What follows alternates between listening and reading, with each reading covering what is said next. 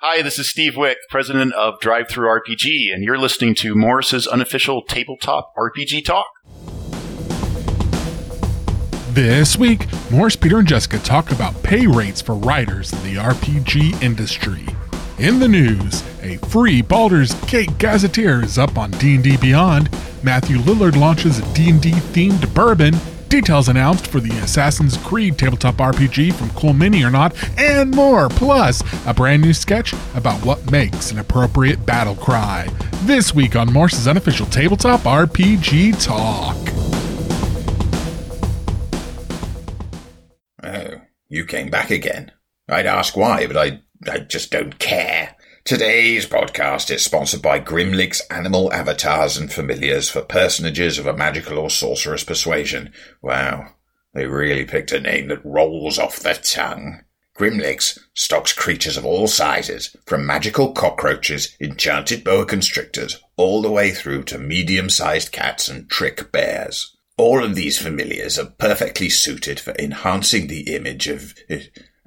honestly, familiars are so last century. I've been using the Scribone 8 Plus for a year now, and I'm very happy with it. What? Oh, go to Grimlick's Animal Avatars and Familiars if you want a ridiculous and glorified pet.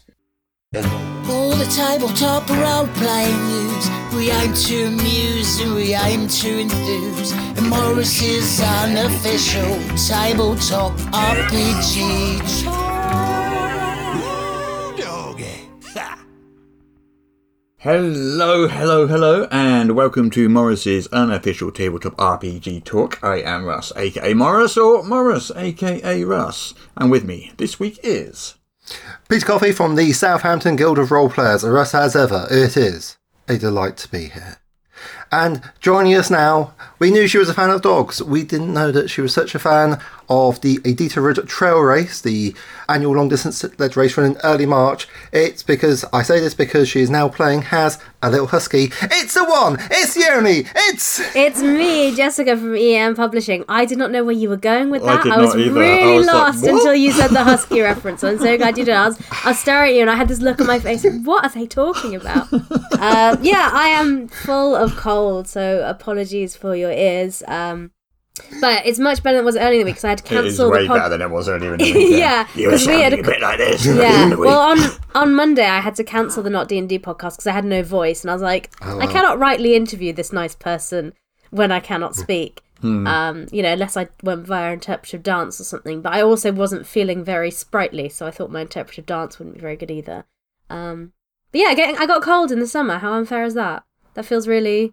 COVID. Not the time. It's not COVID. Well, it's not appearing to be COVID by the measures. But I stayed at home anyway. Yeah, and I'm just staying at home and being a gross little goblin with my dog.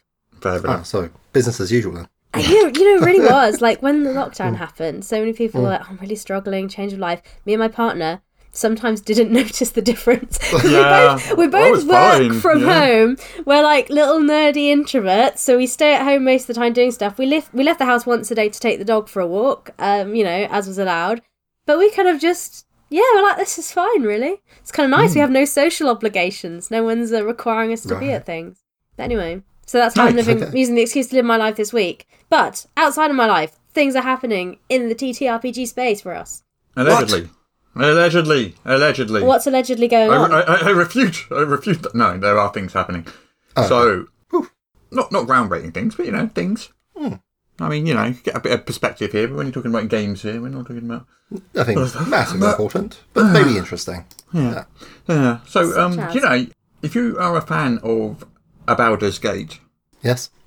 I'm not. I'm too scared to download it because I'm worried I'm going to lose my life to it. Well, I was thinking more about the location, the fictional location, rather than the video game itself. Oh, I've not been. I imagine this is coincidentally timed. I have been to Baldur's Gate, actually. Sorry, Karen. To the actual Baldur's Gate? No, like in a game. Oh, I see. Yeah. Okay, no. Which is the same, obviously. Yes, obviously. Sorry. Yeah, so you can get a free Gazetteer of Baldur's Gate over on D&D Beyond. Presumably released because the video game's just come out as well, but this is it's mainly lore. Yes, not LAW. Mainly lore, with a few bits of mechanics sprinkled in there. So it talks about the history of Baldur's Gate and the government, citizenry, trade, religion, landmarks, describes various areas and stuff. And then sprinkled in there has got a few bits, like a couple of NPC stat blocks, some random encounter tables, a new background, and things like that. So sprinkled in, but it's a big document though. Yeah. It's not a small gazetteer. It's a sizable gazetteer, and it's free as long as you've got a D&D Beyond account. Yeah, nice. Okay, I think that makes sense because I think a lot of people playing the game. And they're like, yeah, I'll run my game in this world because but a lot of people play the digital game that haven't played D&D before. So actually, that would be an easy transition for them because they're like, yeah, I know this world, I know the environment, so playing a role playing game in it would be comfortable for me. Yeah. There is. I did see in this though, and I don't know if you know any more about it than I. But it says there's rules for a new background, which is a shared background for a party, and it's called Dark Secrets. Yeah, so this Dark Secrets thing. Yeah. What is that? So, Because that intrigued me. So the idea is your entire party, as I understand it, has a secret. And basically there's a hook into the world. And you all share this secret. And it could be anything, but, it kind of binds the party together because you all have this shared secret in common, and it's also a sort of plot hook into the world itself. It's not a bad idea. I like that idea, actually. I like a group background or a group. I always like a thing that, as a party, why are we together? What's our reason for staying together? Yeah. Despite all these terrible things and maybe terrible people that we are. Well, some games do that automatically for you. Like if you're playing a Star Trek game or something, it's like, you're all crew on this starship, so that's why you're together, sort of thing. Or the classic Cthulhu, you're all good friends of Jackson Elias. Yes, all that. Yeah. That's the adventure hook, but as Russ was saying, you also have things like Blades in the Dark, which has a gang concept where you all agree on roughly what sort of characters you're going to play, which gives you a nice theme. I died. Yeah. I was playing Blades in the Bark. Blades in the Bark? Blades in the Dark. Blades in the Bark is an entirely different game. I was playing One Blades you in the Dark should and I write, a Blades in the Dark hack with dogs. Yeah, I'm sure it's been done. I bet someone's done that. Okay, so cool. So there's Baldur's Gate stuff on D&D Beyond with lore, information, and stuff and things. So either of you two whiskey drinkers? Can be. At the moment, with my cold. Frequently. Lots. Actually, bit of whiskey, lemon, honey. Yes. Top it with hot water. It's been rum in this house. My partner's from the Caribbean, so over there, rum is the thing that fixes anything and everything. Just have some rum. I don't think it's medicinal. I've always liked him. He's a good chap. He's a good guy. But yes. But what's about whiskey? So you can get D&D whiskey now. It's not officially D&D branded, is it? This is a custom line of bourbon whiskey. And the first one is called Paladin. And the line is called Quest's End, is the brand. And the first in the line is called, and it's like super premium whiskies. And the first one is called Paladin. And these come from Blue Run Spirits. And you get this nice bottle with like a dragon's head embossed at the top. And it's got like a crest on it. And it's got like a hit point tracker on the side and a dungeon map on the back. It's like very D&D-y. I don't drink whiskey myself, so it's kind of wasted on me. But it's nice. Yes. I like the bottle. That is the gift somebody gets to their office Secret Santa that someone's like, they're into D&D, I don't really know what this is. Here. I think it might cost a little bit more than you probably spend on a Secret Santa. Oh, really? How much is it? $60. Yeah. That's... I mean, what's it, like a regular sized whiskey bottle? I suppose it depends where you work. If you work at Richie McRicherson factory where rich people work, then maybe their Secret Santas are a lot. Yeah. So you can't actually get it yet. You have to wait. Oh, okay. It's coming soon. Is this super premium whiskey? October the 6th. Oh, well, they have to age it. Yeah, I guess so. I don't know what to say. It's kind of. I want to know how much. So this is Matthew Lillard. I know the name. Rings a bell. Scooby-Doo and stuff. Is he one of the Beadle and Grimm's co-founders? There we go. Yeah. So Matthew Lillard is, I think, the brainchild behind this. So the actual company producing it is Blue Run Spirits, but I think Matthew Lillard is the person sort of like behind the scenes here. Yeah. Okay. On their website, they have a tavern soundscape with different noise levels for things that you can click on, which is fun. That's kind of them. Yeah. I don't think it really does. That's nothing functional, but I just... Nice. Yeah. If they made vodka, I might have some, but I'm afraid, I'm not a whiskey drinker. Well, that's just something in geek culture, isn't it? I guess so. Yeah. I guess so. It's okay. You just have to add a lot of water. I have to add a lot of water to it. It tastes interesting. I just like whiskey. It's just... It's a good shout. Can't help it. Fair enough. Yeah. Each their own. Okay. Do you have any other Dungeons and or Dragons or alcoholic beverage news for us? Alcoholic beverage news? We should change the topic of the podcast. I mean, traditionally, and this may seem like it's a bit of a non sequitur, but actually it is a cunningly decised segue, as we know, the denizens of the Underdark or the Underworld do tend to brew things from mushrooms. Yeah. Not obviously a highly recommended procedure because you don't have a lot of sugar in mushrooms, which is of course what you need for your quality they're brewing. Fun guys. Exactly, they're fun guys, and my Sylvie will gear up to date on the latest in mushrooms, brewing technology, and of course jokes. But there is a website called themerrymushmen.com, and they're quite into their old school and general role playing business. And very interestingly, they have a biannual, which means it's supposed to come out twice a year, magazine called Knock, which is on its 4th issue. So I thought that might be of interest to people who quite like reading a bit of a magazine. Peter, you really delivered that. I asked for a really niche reference as a joke, and you were like, yes, I have this for you. Mushroom brewing and role-playing game. Well done. Sorry, please carry on. I just wanted to, I was joking, but you delivered. You were like, yes, Jessica, I do have that for you. So where can we get this again, did you say? If you check the show notes, it is www.themerrymushmen.com. It's quite a pretty little website. And, you can... get various things like the Black Sword hack and issues of Knock, and it's OSR, but they've got quite a chaotic feel to it, which I'm intrigued by. They are based in France, so can Chapka Publishing obviously. There you go. So the marketing machine has started running for Phandelver and Below. The Shattered Obelisk has just started to gear up. So I guess the Big Book of Bumper... No, the... Big B's Bumper Book of Big Boys. Big B's Bumper Book of Big... Oh, I can't say it now. It's such a simple title to say. How can you not say Big B's Bumper Book of Big Boys? Of Big Boys. Yeah, that book. Obviously now that is out, so the marketing is over on that, and they're starting to market the next thing, which is Phandelver and Below, the Shattered Obelisk, and there have been sort of art previews appearing around the web. Yep. So it's levels 1 to 12. Nice. The Shattered Obelisk of the title. There's a bunch of Netherese. Netherese, I assume, is a Forgotten Realms thing. Yeah, there's the Nether Empire, which was all magical and stuff. And then they were stupid and they broke it by, hubris, messing around with magic. And that's something to do with the First Sundering. And for those listeners who are like, when did Peter know anything about the Forgotten Realms, apart from that the Red Wizards looked like... Apart from the fact that Red Wizards wear red, yeah.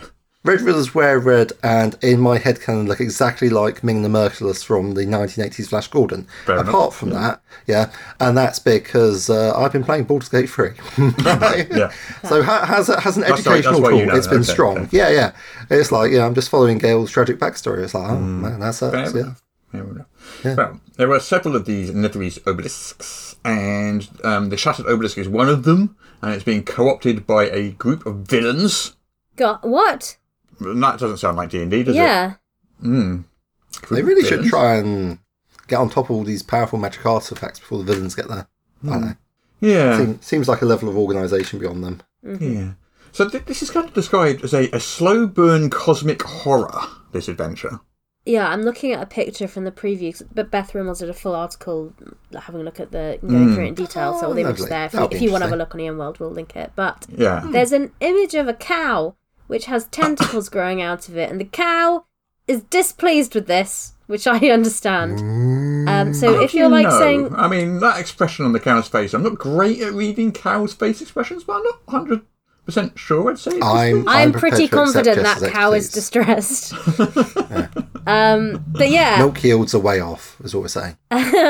But yeah, so I would say that what you're saying about an esoteric horror, yeah, that makes sense. Yeah. Well, it's got apparently a sliding scale for the horror, so that you can basically dial this adventure between family-friendly Okay. and cosmic horror, depending on who you're playing with, Oh, which that's is good. an interesting idea. Yeah. I don't know how that works in practice. Yeah, I'm intrigued to see that. Descriptively? Yeah, but does that mean they have to provide different things Yes. Story beats. for every encounter? I don't know how that works. Maybe they just have like an extra details box. Maybe, yeah, maybe. Yeah, like this is the core text that you read out. Which And then is if you want the better than horror, need. add this bit. Yeah. Yeah. If you want to go the full Lovecraftian purple prose. Mm. And I gotta say, it's one of my guilty secrets. I do love a bit of really purple prose. Yeah. Yeah. I mean, they do say a session 0 is recommended for this one. What can I say? Edward Buller Lytton. Good chat. Sorry, yes, you were saying. Yeah. Session So 0. the session 0 is recommended. And they've also got advice on how to like use horror with your group's playstyle and things like that. So it looks like they're kind of quite aware that I didn't realise this was quite as cosmic-y horror-y as it is. I didn't know that. Maybe they said it before and I forgot, or maybe I don't know. But Yeah. The main I mean, sorry. No, I just think the main description of the artwork I'm that's coming through that is quoted here is also gross and weird, and I think that's there's lots of very- tentacles and things, isn't there? Yeah, and it's lots of mucusy stuff going on. I don't know if that's just Ah, relevant yeah, to me at the tentacles and moment. mucus, That's why yeah. I'm picking up on that theme from my week of illness. But yeah, I'm getting a feeling like this sounds a lot more like body horror rather than your strict cosmic horror, which for me, being a bit of a cosmic horror purist, would imply the fact that we think that everything is all nice and scientific and things work beautifully in this particular candle-lit corner of a demon-haunted universe is just wildly wrong. And there are special observers, and we're lucky, and out there is like horrible madness and weird elder gods piping madly at the end of time. I mean, that's that might be cosmic how they're horror doing for it, I don't me. know. Yeah, sure. I mean, but I don't know if you need a content warning for that. Whereas, like, mutating and getting tentacles erupting from your body, that sounds more like a body horror. It's not a I good mean- day out, I've got to say. Yeah. No. I mean, and let's not even begin to talk about things you can do with trypophobia. Mm. Yeah. Anyway, we This should is- move on. That's the thing. There's a gnome archaeologist in it, and his name is Riverbiddle. But guess what? The designers, the writers of the adventure, generally called him in house. I know because I've read the article, so I'll let Peter guess. River Piddle? I don't know. Indiana Gnome. Oh, Indiana Gnomes, right. They are wearing like a hat that is quite It is, yeah, Stetson-esque. I see it. I see it. yeah. Okay. Yeah. So Cool. yeah. So some of the weird creatures they've got. I mean, there's Oculorb, which is a creature made of rays, Okay. which is fun, I guess. So, And so what I'm hearing is easily defeated with a handful of pocket sand. Pocket sand! Ah, no, I! Or if it has seasonal allergies, maybe. Yeah. Oh, something called a flesh like a mound. pollen. I don't know what that is, but I don't want to know. That is You don't kinda want to gross. No, thank No, you. thank No. you. Not today, No, I- Satan. No.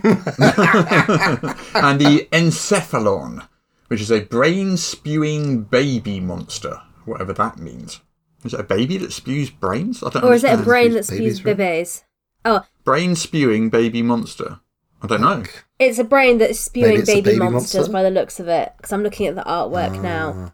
It almost looks like... It does look a bit like a brain, but also like a bunch of frog spawn globbed together in a cylinder. And then things are oozing out of it, and it's all Yeah, all the green artwork and- is tentacles and eyeballs and mucus, isn't it? Basically. Yeah. And if you like that, boy, is this the book for Who you. doesn't like tentacles, eyeballs, and mucus? Three of my favourite things. Oh Not my. exactly brown Tentacles, paper mucus, parcels wrapped up eyeballs, with oh my. string. Yeah. Anyway, Oh, we so went that's different ways there. Oh No. yeah, I didn't think the book was going to be this as well. I don't No, know. I didn't I either. didn't I'm know surprised. have we missed all the marketing, or are we just? I don't know. Well, no, because they're only just gearing it up. Because they like to market Yeah. one thing at a time, don't they? Makes sense. That's yes. And it's coming out September the 19th. Mm-hmm. So we're also about 3 weeks You can ish. pre-order it on September the 5th, which is not next week, the week after. Yeah, yeah. So you'll get to digital access then, won't you? So Yeah. Oh, so you'll actually get hold of it in like a week or two. Yeah, so we'll see then. I'm a bit intrigued. I'm more intrigued now than I was, because I didn't realise there was cosmic horror-y stuff going on. Because we like tentacles, eyeballs, and mucus. And mucus. We are the target audience. Well, you're the one with the cold, Jess. Yeah, and that does come along with tentacles, eyeballs, and mucus, as we know. At least one of those things, yeah. So anyway, also in this book, there's 20 new creatures. There's new consumable meta magic items. There's Durgar magic, and there's a double-sided poster map. Cool. Nice. Yeah. I don't look at the physical book, but I might be I might be tempted to get the PDF for it. You know. Right. What's next? I think that's the D&D stuff. I think that is most of. There's also there's the Practically Complete Guide to Dragons, which isn't like a D&D role-playing game book. But it's a lore book, isn't it? Beth from Malzonian World again has written up a summary of that, and they've said it's not a replacement for Fizban's Treasury of Dragons. It's got no rules in it for a start. There's no D&D rules in it. It's completely a lore book. Yes. Yeah. So there's no stat blocks or anything either. There's nothing like that. Yeah. So apparently it's a fun read if you're into dragons and like the lore and the artwork and stuff. That's interesting, but you know it's not really something. It's not really something for your RPG campaigns. You know what I mean? No. So yeah. I think is it kind of aimed at kids or what's the tone of it? I don't know. I won't lie to you. I think it is just like a coffee table style book, and again I imagine it's one of those things that people buy for people that's like, oh, I know you're into D&D, I got you this. I have a book about dragons, yeah. Yeah, which like, would any of us be majorly upset if someone did that didn't know RPGs? No, probably not. I'd say please and thank you. I guess not. The artwork looks very nice, it looks very cool. I think it's, if you're really into your world building and, your lore and things like that, this could be interesting to use in your games, but other than that, I think it's just... Yeah. Have either of you two played Assassin's Creed? Yes. Creed of the Assassin. I have. I have not. I am familiar with the game because I've been on the internet. A good while ago, it's not called Assassin's Creed. It is about an assassin whose name is Assassin C. Reed, just to clarify. And Assassin C. Reed has a role-playing game coming out. Ooh. You don't like my joke, do you? You're both staring at me with... I'm sorry. No, that was my fault because I didn't realise it was a joke, and that's on me. It's just because my experience jokes have been funny, so I just didn't recognise it as such. So that's on me, and I apologise. Wow. Ooh, we need to take a short break while Russ runs his entire body into the cold tap. That's the correct response for being burnt so badly. That was just mean, Jessica. I'm sorry. You're not? No. Lying. Do you know what? I'm kind of sick and grouchy. It's being everyone else's problem as well this week. I was apologising though to you very nicely. Anyway, Assassin's Creed Reed's role-playing game is coming from Cool Mini or Not, the official tabletop role-playing game. And on the official website, which is now launched, you can get a preview of it, a quick start, a quick look at the rule system. Mm-hmm. I'm told that the video game is really, really good. Everyone who's played it says it's really good. Yes, but the story just goes off the rails after the first couple. It starts really interestingly, and then it just goes a bit wild, and you're like, "Oh, this is disappointing." So I'm looking at the previews now. There's only one problem: funky dice. Yeah, that's what I was just gonna say. Funky dice.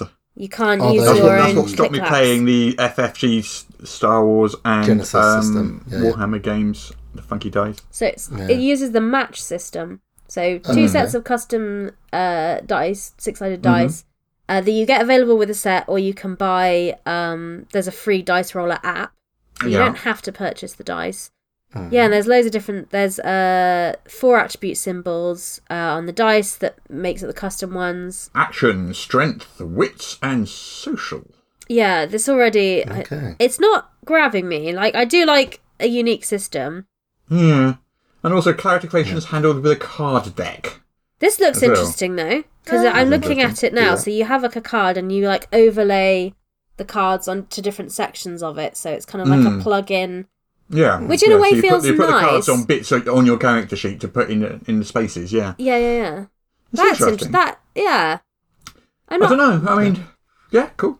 I'm intrigued as to how you do the role-playing game for Assassin's Creed, because so much of it is like in the game was like running around just parkouring your way around the city. It says, and I don't know how this links into the video game or whether that's part of the video game, but it says the game places players in the centre of a secret war between the Assassin Brotherhood and the Templar Order. Yeah. And you take on roles of characters from modern day using use of Animus technology to access memories of past lives encoded in your DNA to play multiple other characters in different points of history. Yeah, that's what the digital game is about as well. Okay, fair enough. Well, that's what you do in this too. Yeah. Allegedly. I'm intrigued. I do like Assassin's Creed. I like playing the game. I played a lot of the early ones and then I went off the rails with the story a bit, so I'm intrigued. Anyway, what other new games are happening? New games. Well, we have got some stuff about some Talsorian games. So we got some stuff about Cyberpunk Red. There's a new 6-mission campaign. And there's also some news about the Witcher RPG. Yes, tell me about the Witcher RPG, Russ. What is the latest news?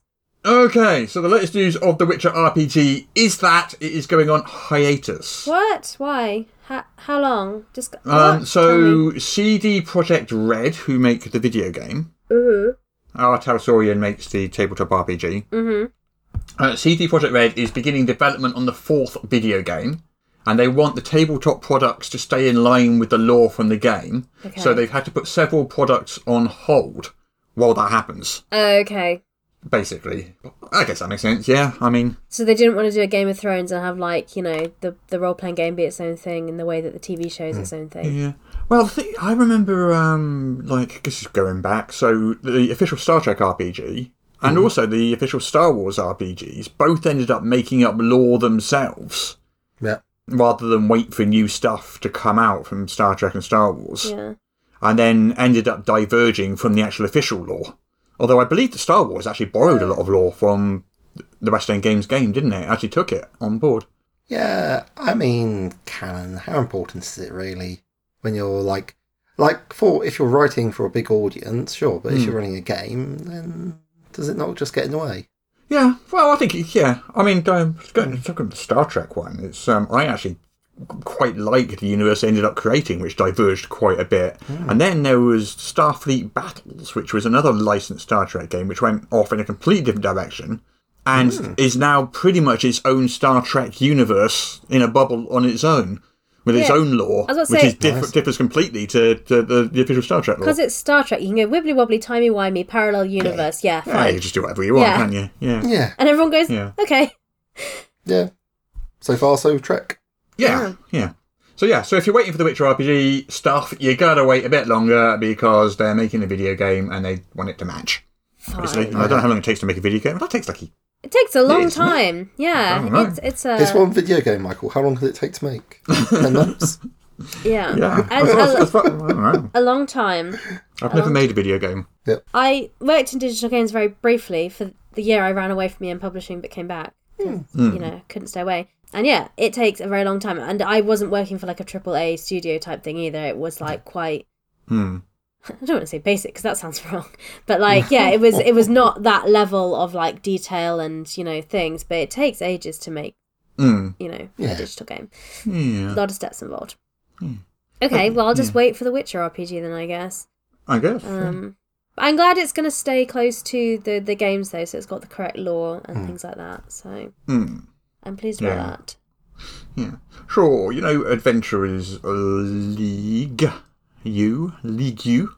I'm familiar with it, but not have engaged with it myself. I know Peter knows all about it. Peter, I'm out of date, but sure. What? Well, this news item is not about that. Oh, however, it is about something similar to it. Why? Because Renegade Game Studio. We've clearly done too many helpful segues. So Russ is like, this will not stand. Let's have a non sequitur. Okay, sorry. So, Renegade... But non sequituring himself is unusual, I must say. Please, Russ, I'm sorry. Renegade Game Studio. So, Power Rangers, Transformers, G.I. Joe, My Little Pony, World of Darkness, all that stuff. All that, a whole bunch of Hasbro licensed stuff and some World of Darkness stuff. Okay. He's launching the Play Renegade program, which is basically public events at conventions, game stores, libraries, schools, stuff like that. So it's Adventurers League-ish. That's why I mentioned it. It was Okay, the term you're looking for is organised play. Yeah. Okay, so there we go. Yeah. Well, that. Anyway, Renegade Game It's Studios what it's cool. It's organised play. Like, Pelgrane Press had a whole pile of adventures for 13th Age as well. And that's like going back 5-6 years. So. Yeah. And obviously Paizo does that as well. And, you know, but... I'm even supposed to be playing in some on Saturday, so yeah. Well, now Renegade Game Studios does it too.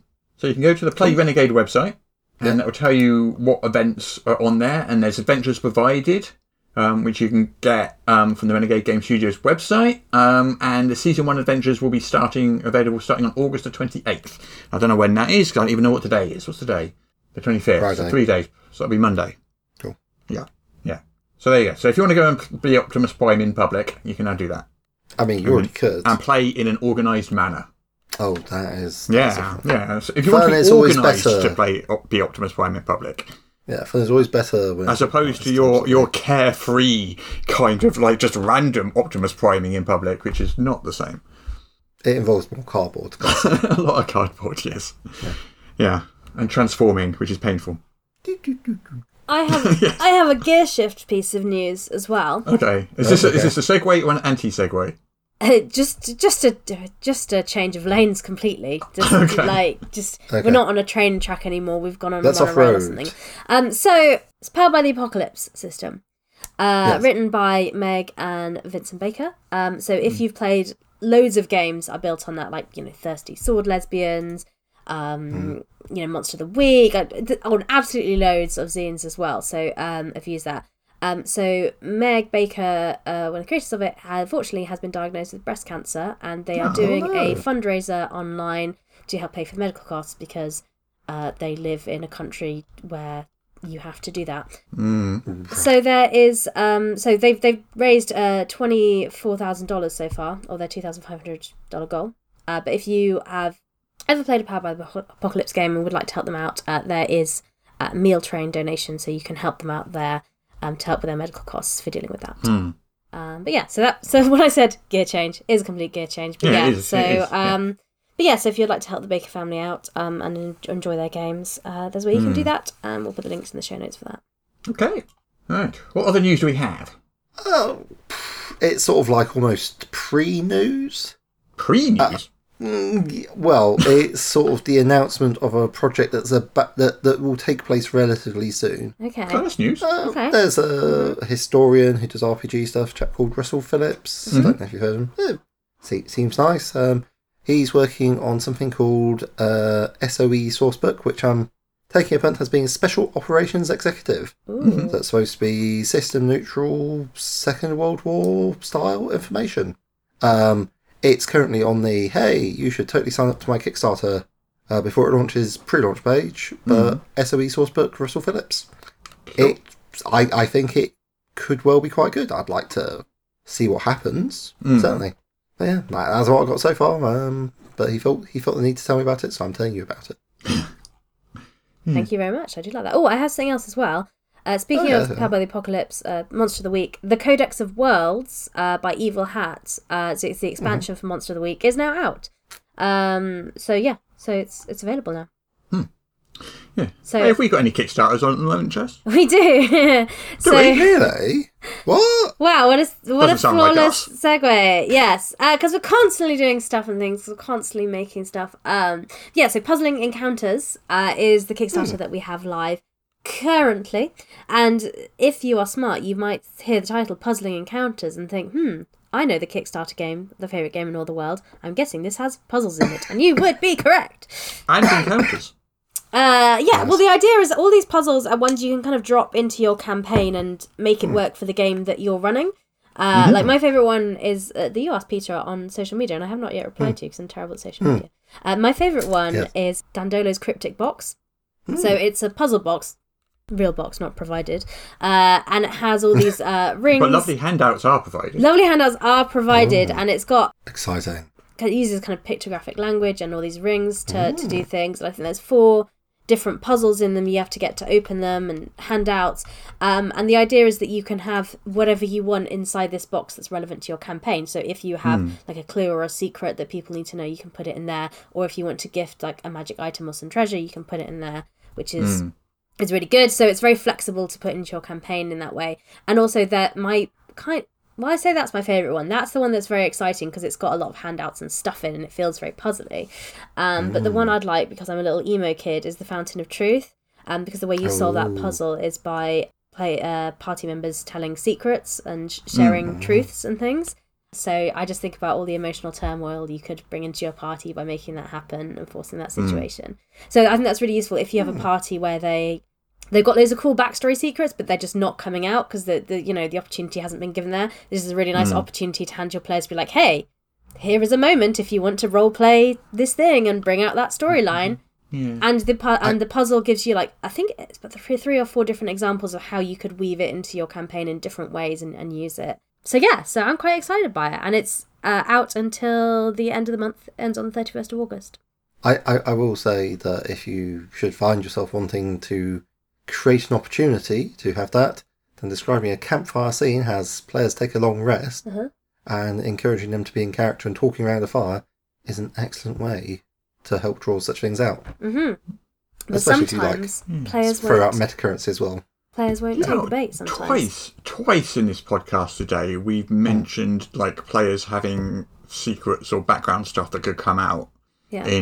Once when we were talking about the dark secrets thing in the Baldur's Gate Gazetteer, and once just now, and it just like occurred to me like life path systems are sort of like, this is a bit off topic. It just popped into my head, and I know that some life path systems and some games already do this. They sort of like say how certain characters know each other as part of the system. Yeah. But I'm just trying to think like a group life path system where you're all creating characters in a sort of mini game where sort of your characters' lives interweave in and out of each other's as you do the life path system. So by the time you've got the characters finished, you're sort of like, oh yeah, and I did that mission back then with them, and I grew up with them, and all that kind of is worked into the life path system and everyone's interconnected in some way. Probably a game already does that. A new system coming soon from EN Publishing. Russ Morrissey. Yeah. Yeah, but it's like not individual. You couldn't make up your characters individually. Then you'd have to sit there as a group and make them up together. Yeah. And work your way through the life path system as a group. But there's lots of game systems that do that, and I always enjoy those. That feels like a part. We're starting the game, even though we haven't started the game. We're just doing our character creation. But I haven't got the bandwidth to write that right now. But I really. Well, you don't have to. Quite taken with that. You don't have to do it today. Just like anytime next week, you have a free moment. If you're interested, yesterday I, full of coal, did a very rambly monthly update for EN Publishing going through all of this, which is on our Twitch and YouTube. Occasional pauses for me to have a coughing fit in it. So if you are interested, you can have a look on there. But yeah, next year there's going to be loads of stuff coming out. Fantastic. Yes. Big year. Let's go. Yeah, it is. And it's it's exciting. But anyway, I think that's all the news I have for this week. Almost. I'm feeling a bit paranoid that I might have forgotten a piece of news. Oh, yes. Good segue. That is a good segue. Yeah, carry on. You run with that. That's good. So you're aware of a Paranoia, the tabletop role-playing game currently produced by Mongoose Publishing. I know it and love it. Mm-hmm. There is now going to be a Munchkin Paranoia based on the role-playing game. So if you like Munchkin, and I think a lot of people do, it's a fun game. I think this is the absolute perfect pairing, which is much better than any of the others I've ever heard of. And it will just go together like nobody's business. It does sound fun. This is actually the game that Munchkin has been looking to be made with. I got to say that's actually quite impressive. Well done. Yeah. So so that's going to be coming out late 2024. So it's a while off yet. So it's I guess they just started working. Just to clarify, it's not a role playing game. It's the Munchkin card game with the Paranoia setting. Yeah. No, but with the Paranoia theme. But like as I say, a game of Paranoia and a game of Munchkin are very similar emotional experiences. Yeah. Okay, I think we are done with the news, I believe. Huzzah! Huzzah and indeed hurrah.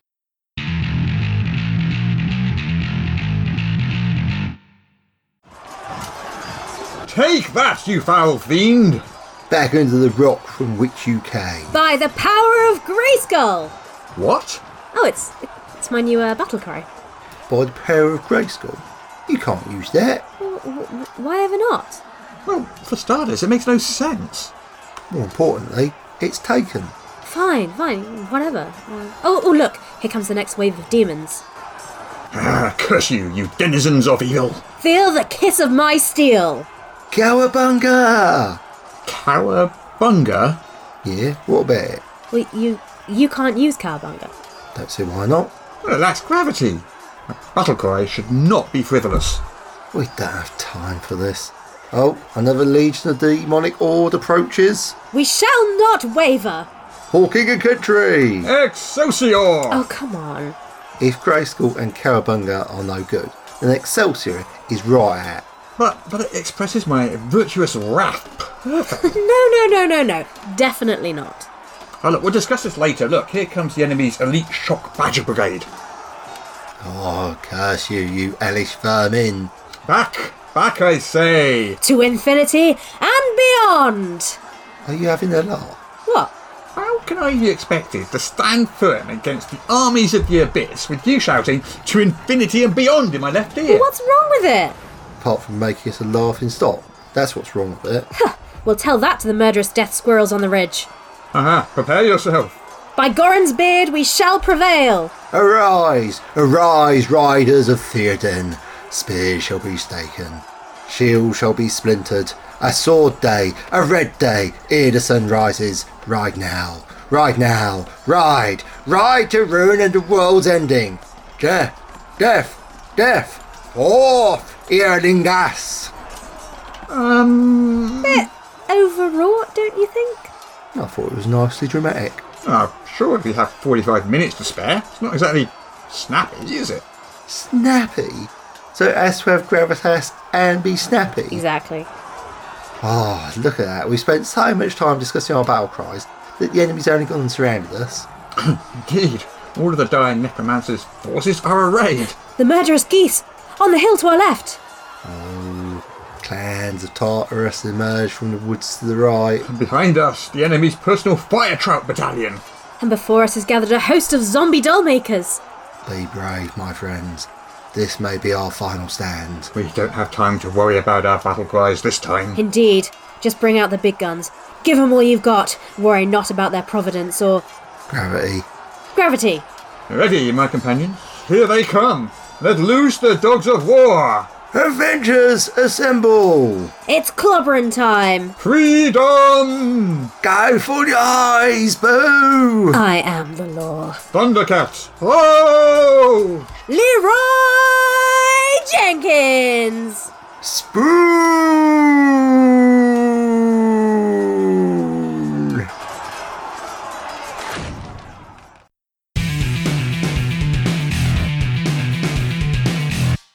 Malak the Maleficent here.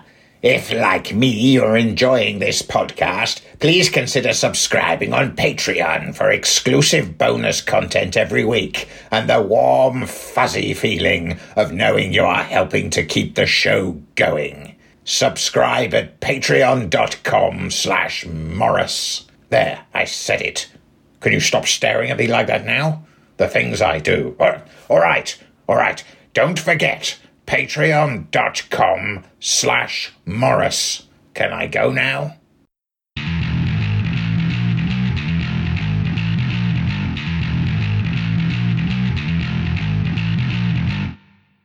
So. About, 8 years ago, back in 2015 or so, I gathered together a whole load of data on what freelancers were being paid at the time. And at the time, the methodology of doing that was basically I went to various publishers' websites and got their word rates from their sort of writing guidelines and their submission guidelines and that sort of stuff. Stuff that you don't tend to find on sites anymore. But back then, it was quite common that you go to a publisher's website and there'd be submission guidelines and it would tell you the word rates and all this sort of stuff. So I gathered all that together. And this was 8 years ago, and the average pay rate was something around 3 cents a word or something. Yeah.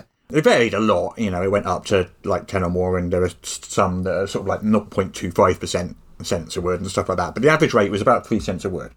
But that was, the methodology of that was literally just going to websites and just, what they self-reported, what they said their rates were. But that was 8 years ago, so I decided to do it again. Okay. But I decided this time to take a different approach. A, you can't really get that information from websites generally these days. It seems a lot less common for publishers to post their rates. And secondly, I wanted a much bigger data set. Right. So what I did is I went to the freelancers instead of the companies. Yeah. So I put this big survey, and it was basically an anonymous survey. So I don't know who answered what. And also, I didn't ask anyone to identify the company they were working for. So there's no, none of that going on. It's all anonymous. I got lots and lots of data all about what rates freelancers are currently being paid in the industry. I got 1,120 respondents in total, which is a decent number, I think. Yeah. And I compiled all the data, made some graphs, and made an article about it. And I thought we could talk about that and what freelancers are currently being paid. This is just writers. I've done it for artists as well and stuff like that. We can do that separately some other time. This is just writers at the moment. What we're talking here. Your graphs are very pretty and aesthetically pleasing, just to say in the article, because I'm looking on it right now. That's very kind. That's of course. I don't give out compliments if I don't mean them, because I'll throw insults if I don't agree. You know this. So you're at 1,120 respondents, all anonymous, but there is a little bit of data about who they are in an anonymised kind of way. So okay, I did ask them to say what company size, not who the company was that they were doing work for, but just the sort of size of company. Okay. Just so that I could divide that data down a bit. So I came up with the categories of industry leader, which is basically going to be Wizards or Paizo sort of size. Yeah. Large, which means it's a company that's got offices, lots of staff and departments. Okay. Medium, multiple full-time staff, some well-known brands, possibly some licensed games and things. Small, which would be kind of us, like 1 or 2 full-time staff and, obviously freelancers and stuff. Yeah. And then single, which is like there's a single staff member or owner who hires freelancers. So that's the sizes. Okay. So I asked each person to report what size company they'd done the work for. Wow, that's pretty incredible. It looks like you got about 100 people from What's Your Paizo to fill in the survey, which is about the size of Paizo. Yeah, I mean, this is self-reported. So, also, bear in mind, not everybody responded with that. So that's based on the actual amount of people that responded. Not everybody answered every question. So I think only about 60% of people reported on their company size. Oh, okay.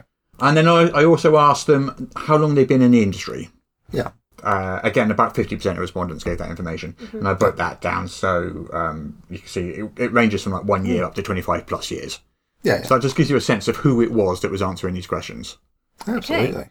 So it looks like for company size, about 15% were from one person, 13% were from a leader, 14 large. It's fairly evenly distributed. 14 large, and then 32 medium and 24 small. Yeah. Most of it was small and medium companies. So people from our size to say up to say, I don't know what a medium might be, sort of like a Modiphius or something, or Monte Cook Games, that sort of would be a medium, I think. I mean, Modiphius is surely a large company. Maybe a large, yeah. I mean, it's how UK Games Expo alone. Yeah, it's how people chose to categorise the companies themselves. So I didn't put any names on there. Okay. So anyway, that's who's answering. So basically, quite a spread of company sizes, quite a spread of amount of time in the industry.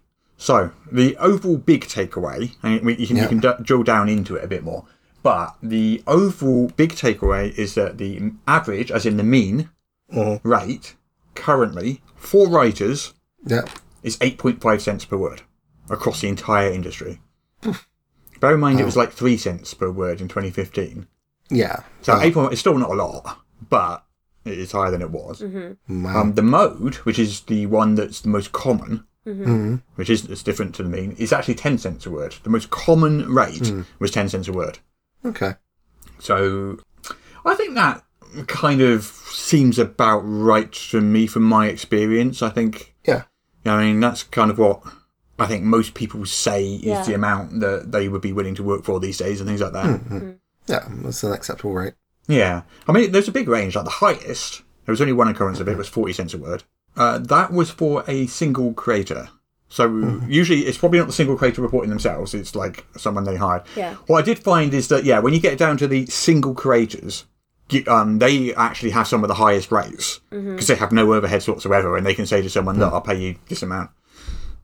Yeah. So it's like the highest rates were the industry leaders and the single person companies were the highest rates. Okay. One, because they've got more money. The other, because they've got less overheads. Yeah, basically. Okay, that's good to know. Yeah. I mean, the lowest was under 1 cent a word. What?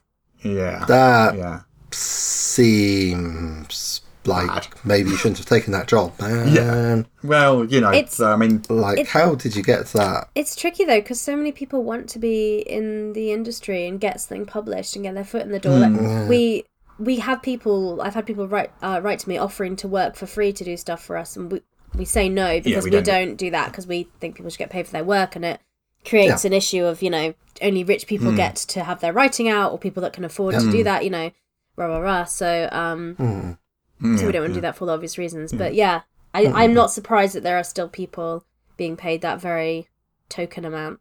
Yeah, I mean, it's 0.25% of under a cent a word.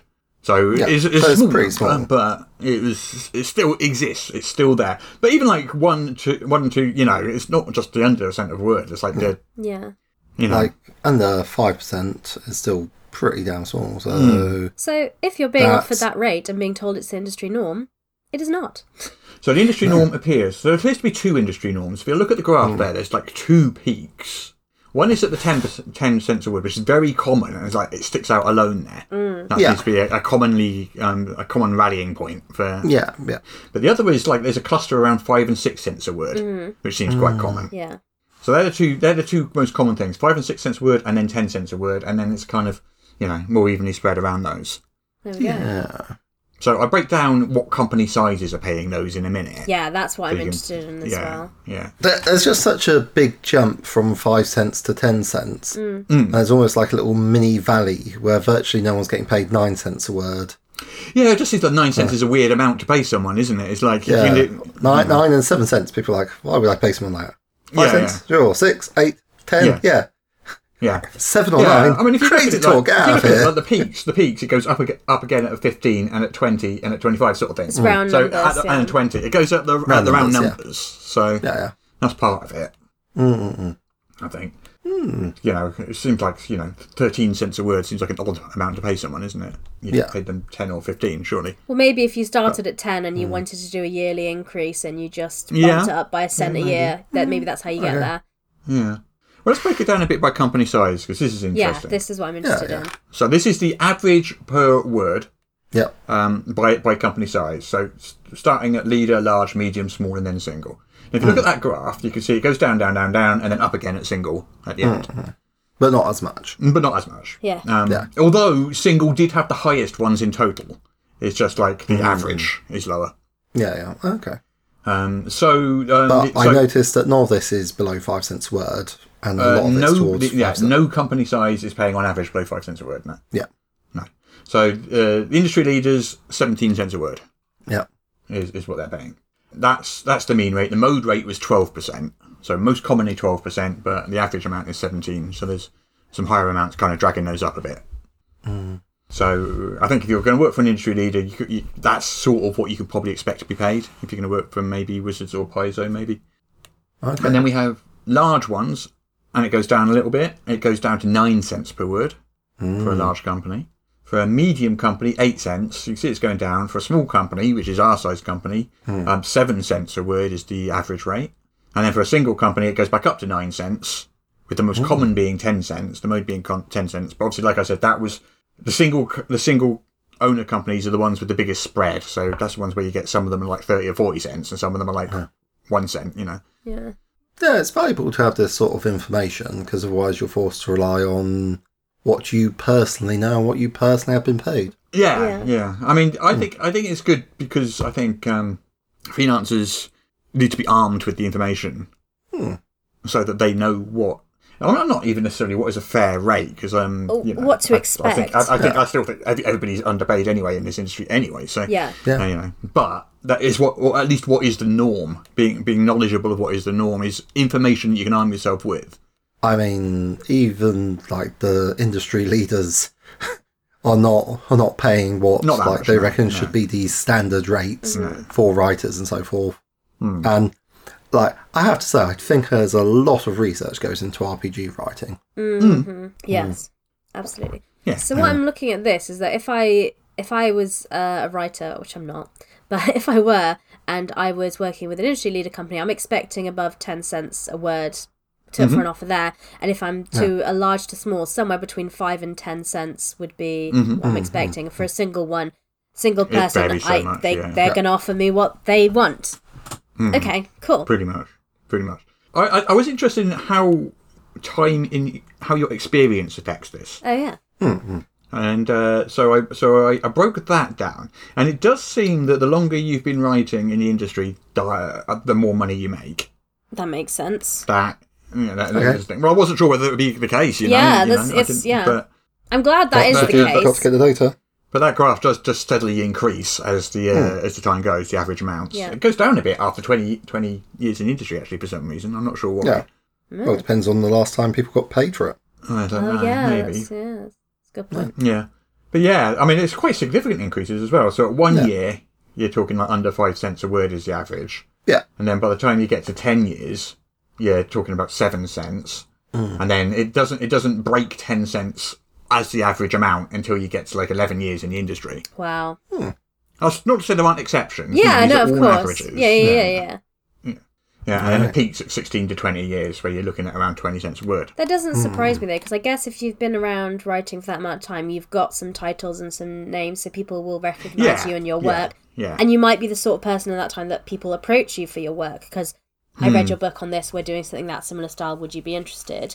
And I think you're probably more likely to get a higher rates if you're somebody that's been approached, opposed to somebody that's just pitching for stuff early in your career. Yeah. I'm not sure why it drops off after 20, but that was an odd little... It's not a lot. It only drops off a little bit, but it just seems odd to go on. It peaks around 20 years and then drops off. No, I wonder if Peter's comment about, because of the amount of time you've been working, the amount of different rates you've had because of... Might affect your average. I can't remember how the survey was phrased. I mean, you got, 6% of respondents have spent more than 25 years in the industry? So it's a small data set, yeah. Well, it's at 6% of 1120. And 50% reported how long they've been in the industry. Yeah, right. Half it. Okay, so that's about 550 people. 10% would be 55, so about 27 people. Yeah, so with that data set, it could be, Yeah. If someone had a low-paying gig, then that could really change the results. Yeah, and I mean, it could be like people who've been in the industry for a long time are kind of like working less or have... they're older and have sort of stable incomes elsewhere, and or I don't know. It could be anything. I don't know. Yeah. I don't know. Yeah, could be many. More research needed. Yeah. But I just thought it was interesting. Yeah. Nearly all of the work in the industry is work for hire. That's not much of a surprise. Yeah. Work for hire, of course, means that you do the work and the publisher owns it, lock, stock, and barrel. Yeah. There is other stuff though, like licensed stuff. So basically, the publisher's effectively licensing it to you, but you keep the copyright of it. Is a thing that happens, and we do that quite a lot. Or rights reversion is when the publisher gets used the work for a certain time and then it returns to you after a year or 5 years or whatever. I mean, we do a combination of those two actually with some of our stuff, and we'll license stuff permanently. But we also have rights reversion after a year on a lot of our stuff, so that once a year's passed, writers can take that work and do what they want with it. Yeah. And we can still continue to use it, but they can also do what they want with it. So, yeah. I don't know, is it like 10 cents a word, or 8.5 cents a word being the mean rate, is lower than I thought it would be. To be honest, what were your thoughts going into this doing? I thought that was going to be. I thought at this point it was going to be over 10 cents. It's not. Yeah, I was going to say that I've seen people saying, "Well, we've been arguing for 10. It should be at least 12, maybe 15 cents." I'm sat there reading this. I'm thinking, well, even with the amazing good luck I've had, 0 overheads, I would struggle to pay people 15 cents a word. I managed 20 cents per word on one particularly good Kickstarter, but like 12, 15, I mean 10 is like a decent rate, I feel. 12 would be good, inflationary, but 5 is very low. These still aren't living wages. That's what I was going to say. It doesn't look like you could be a full-time RPG writer of freelance stuff, even if you were booked, busy and blessed. Yeah. Which would be extremely difficult. And like identifying clients, very tricky. Getting the work, extremely difficult. There's a lot of like who you know. Yeah. And if you don't know people, then you won't get hired. Yeah. And if you do know networking people, is that's the thing. Well, it's being known in a network and not having people talk about you. No, like the very best people in the field will say, "Oh yeah, it's all word of mouth," and that's not true for most of the people. There's a lot of survivorship bias. These people are the best in the industry, and they've also got the most work for hire, but they can stay in the industry because they've had the word of mouth that supports them. So it's just not going to be the case for people who are not at the top of the pyramid. I do think when people are getting paid like 1 cent a word or under, I think at that point that is just wrong. It's just wrong. I am curious as to the explanation and story behind that. How do you end up getting paid 1 cent a word? Well, because you don't necessarily know better. If this is your first writing gig and you've been putting forward submissions, this information isn't out there. This is why we're putting this information out there so that people know that that's not. And if you've been getting rejections and someone says yes, and you're excited that someone said yes, and they're like, "Well, this is what we offer," and you kind of don't know, and if they go, "Well, that's just what we pay, that's our norm," you kind of might go, "Oh, okay." Like you know what I mean? Like there's a power dynamic there, which I think maybe, or possibly someone says, "Look, $200, write me some stuff." Yeah. And then you just throw a load of stuff at the wall. Maybe I don't know. Yeah, I also just envelope calculation sort of thing. So if you assume 500 pages or words per page ish, I mean it varies very much. But for this example, something like the Player's Handbook would therefore be about 150,000 words. The D&D Player's Handbook would be about. I don't know if it is or not, but at a guess, 500 words per page, 300 page book. Right. So if you plug in those numbers, so you that at 0.01 per word. You're basically getting paid $1,500 to write the Player's Handbook. Right. And bear in mind that's 1 cent per word. There are people paying less than that. Right. I mean, for some people, how long would it take you to write that? I mean, oh my gosh, how long it would take me to write that? A year, 2 years? I don't know. I mean, quality is its own separate thing as well. Well, yes. Like, there are some people I know of who would write that book within a month. And I don't know what the quality would be, how much editing it would need. But even if they did, like, I'm not sure for how many people 1,500 is a livable monthly wage. I guess I know, and this is me basing it. This is in US dollars if you're living in the US, like because I know other parts of the world's different economies and think but I'm basing this on these are US pay rates. So if you're living in the US, I'm not sure how many people that's a livable wage US? For. Yeah. I'm not. No, not very many. No. Yeah. So, and I know some people will have circumstances like maybe I don't know. You live with your partner and they make a lot of money, so you can do your passion projects. And I'm sure there's circumstances, or maybe you have what's it called, a trust fund, and so you can. But I don't think we want the industry just being those sorts of people who don't need the money. Yeah, exactly. It's a problem with a lot of this sort of thing. Like. RPGs counselling, that's another one where people are like, what, you only care when you're paid to? No. But on the other hand, it is labour and should be paid for. But people are very resistant to that concept. Yeah. So, it's like all sorts of different things, and people are desperate to do it. Yeah. I was actually having a conversation this morning with a friend who is given free artwork. And it's like, I really want to pay you for this because, I'm going to sell it. And that feels right. But it's the sort of thing that gets you into huge arguments with people. I've had, I'm like, I just want to pay people for doing work from which I will make money. And they have blown up at me. They have, lost their absolute run of themselves, and they've just gone completely berserk. and just got really angry at me. I'm like, I don't know what to tell you. It's like what you do with the rest of your life. I literally do not care. I do not want to judge other people. I know that I myself wish to pay people for work from which I benefit commercially. Yeah.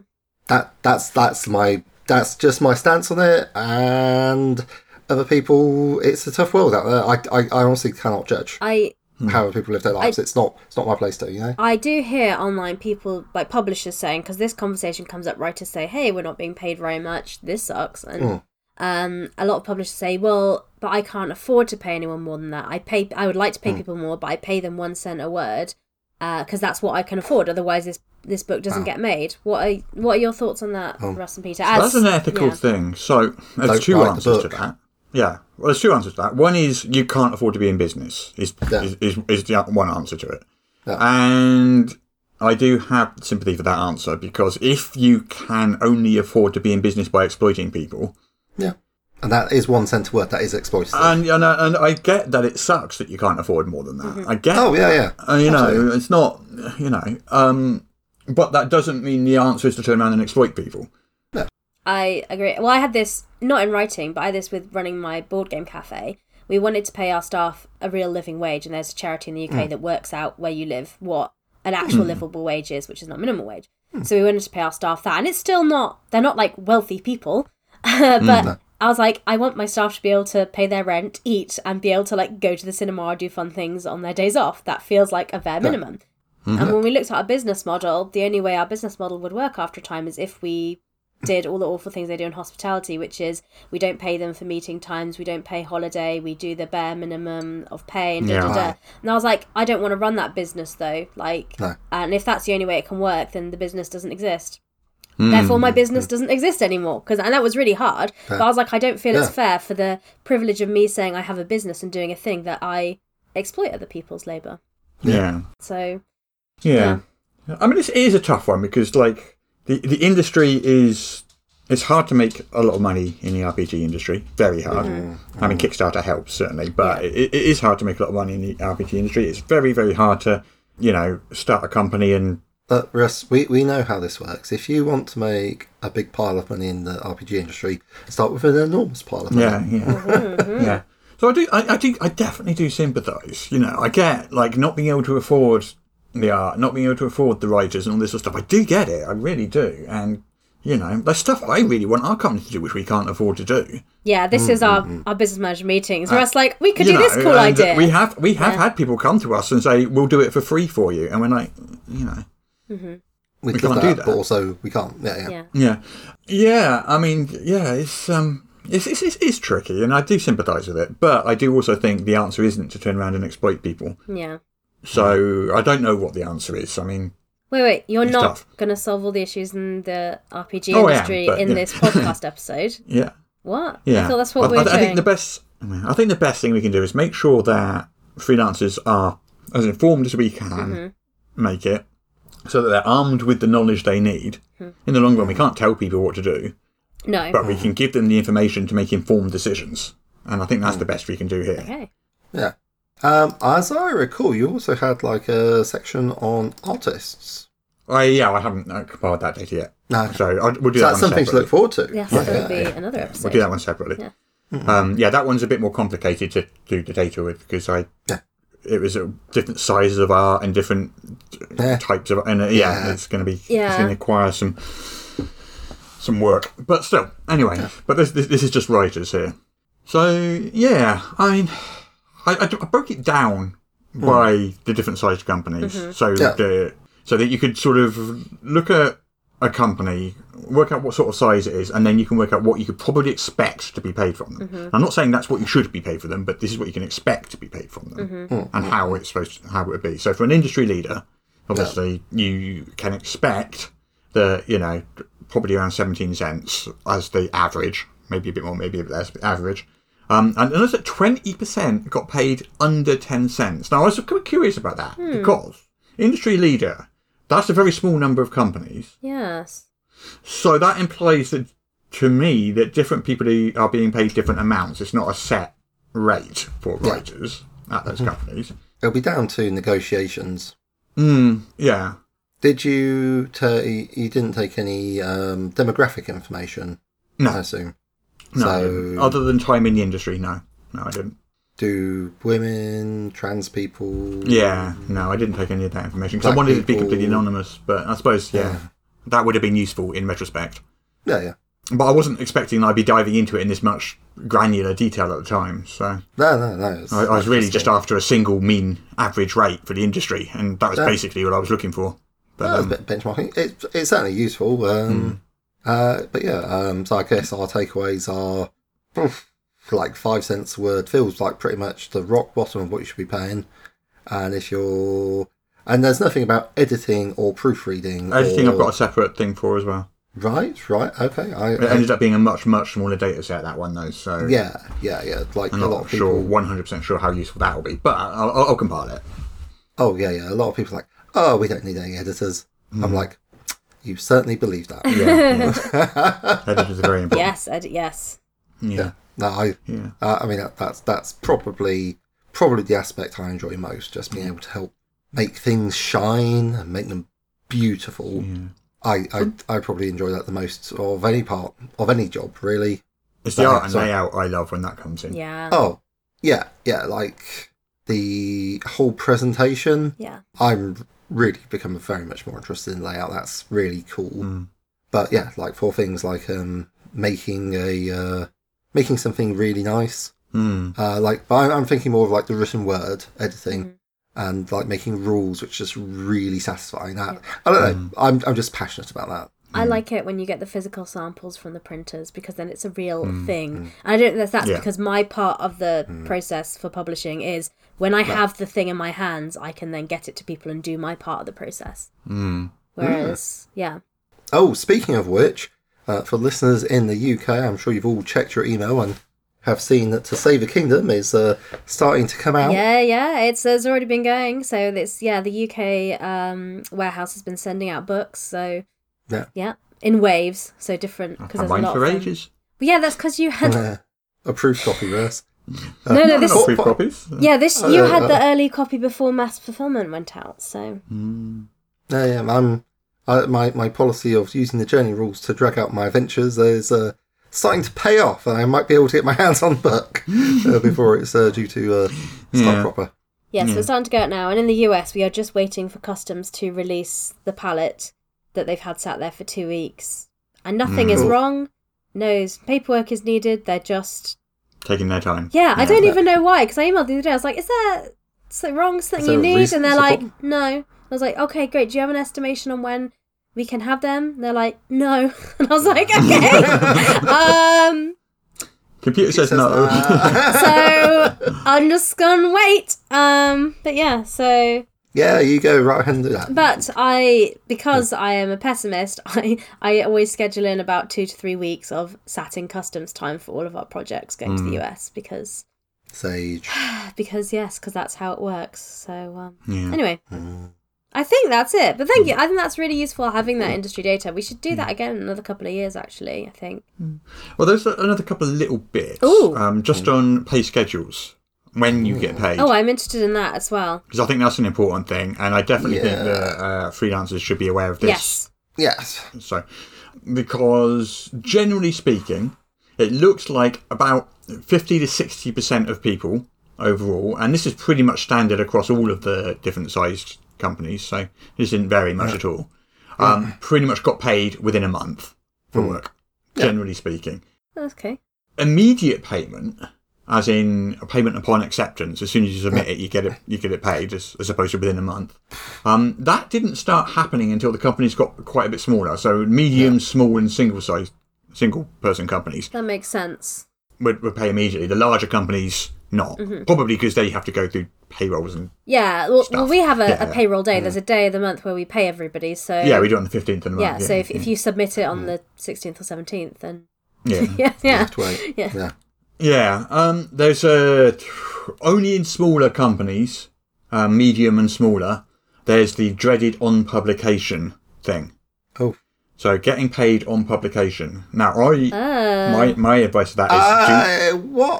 What does on publication mean, though? So you don't get paid until the product is published. Yeah. But like, that could mean, well, we've received the funds have cleared from Kickstarter, so we're going to deliver it now. I mean, technically, when you do a Kickstarter, you pay before you have received the funds from Kickstarter. Mm. Like, you send out the books. So that would be your publication date, in my point of view, like the PDFs going out. Yeah, that'd be publication day. Yeah. But you have not yet been paid by Kickstarter at that point. I mean, you're probably no, but we pay when the work comes in. We don't pay when on publication.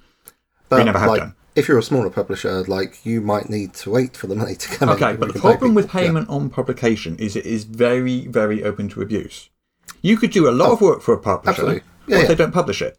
Yeah, exactly. You've spent hours, days, weeks of your life doing lots and lots of work for a publisher, and you don't get paid for it. Also, it can just take years for something to be published. Or if it's delayed for 2 years for some reason to be published, you have to wait 2 years to be paid. Not arguing with that, but I am pointing out that you got on publication, and someone could fill that in quite honestly, as saying, it got paid when it got published, but that could also be simultaneous with, like, the length of a Kickstarter campaign and people paying. On Kickstarter completion was another option. In which case, I apologise, I withdraw my question. That was a very small number, almost statistically insignificant. Of that was no worries. But again, for that, in which case, on publication is too much of a movable feast. I could see there being an argument for paying when you get the funds from your customers. And it's like, okay, cash flow is definitely a thing. I was surprised how little that happened. But, I thought that would be more common, but that was very, very tiny amount. The issue for that for me is, what if the Kickstarter doesn't fund? Yeah, so and you've done the work, because we as a business we kind of take that risk. We pay the writers and have it kind of ready so we can do immediate. It depends on the Kickstarter model. So some people get the funds for the Kickstarter and then they commission the work. Yeah, then you wouldn't. Kind of, sort of how Kickstarter's sort of supposed to work anyway. Sort of, and that's fair. That's fair enough. You know, it's when if you're getting the work done before the Kickstarter, and then if you then make payment for the work contingent upon the Kickstarter, that's a risk. Yeah, well, I mean, one of the things that, it's talking about what I do for Homebrew and Hacking, which is I essentially have different pay scales depending upon how well it does. Like, I've got the minimum viable product, which is the very, very barest minimum, which is something I've learnt from this podcast and from talking to you, which is, like, this is just the bare bones book, like, pretty much nothing is in it, but it's still a book, and it will still meet the specification that I have set out. And that's why my first few goals are like crowdfunder, like pay raise goals, because it's like getting that rate up to increased minimums. So what that is essentially is royalties, isn't it? It's kind of. Not technically. The more you make, the more you pay. Yeah. It's not technically royalties, but it's kind of along those lines, isn't it? I mean, it just seemed like the fairest model, because otherwise it's like, because often, I have no idea whether people want the stuff or not. I think it's pretty good. Otherwise, I wouldn't spend any time on it. I think it's good. But sometimes, weirdly, people don't agree with me. Whatever.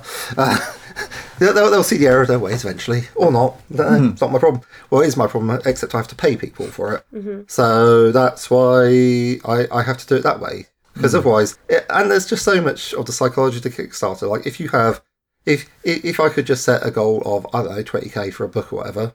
then I would. But I know that I should never do that with my current audience size because it's too much money. And if you set it for, like, I don't know, 6k, which is real bare bones stuff, then that's much more likely to fund.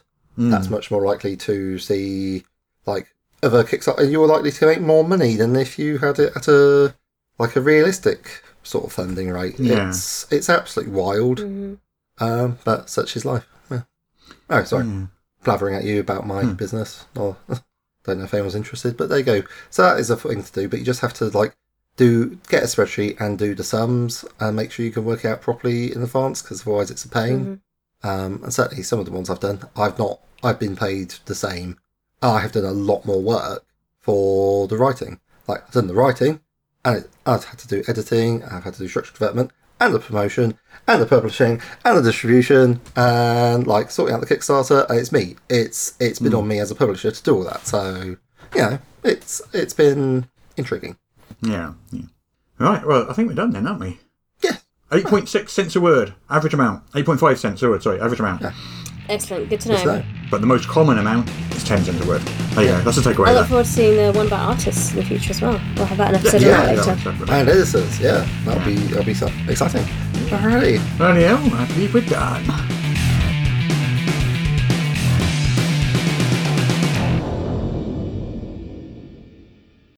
Apparently I now have to read this to you.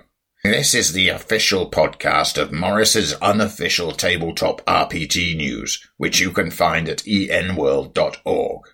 You can find show notes at morris.podbean.com or wherever you found the podcast. If you feel like they deserve it, you can support the show on Patreon. In return, you will receive exclusive bonus content. Just go to patreon.com/Morris. If you're interested in his babbling nonsense, you can follow at Morris on the Twitter.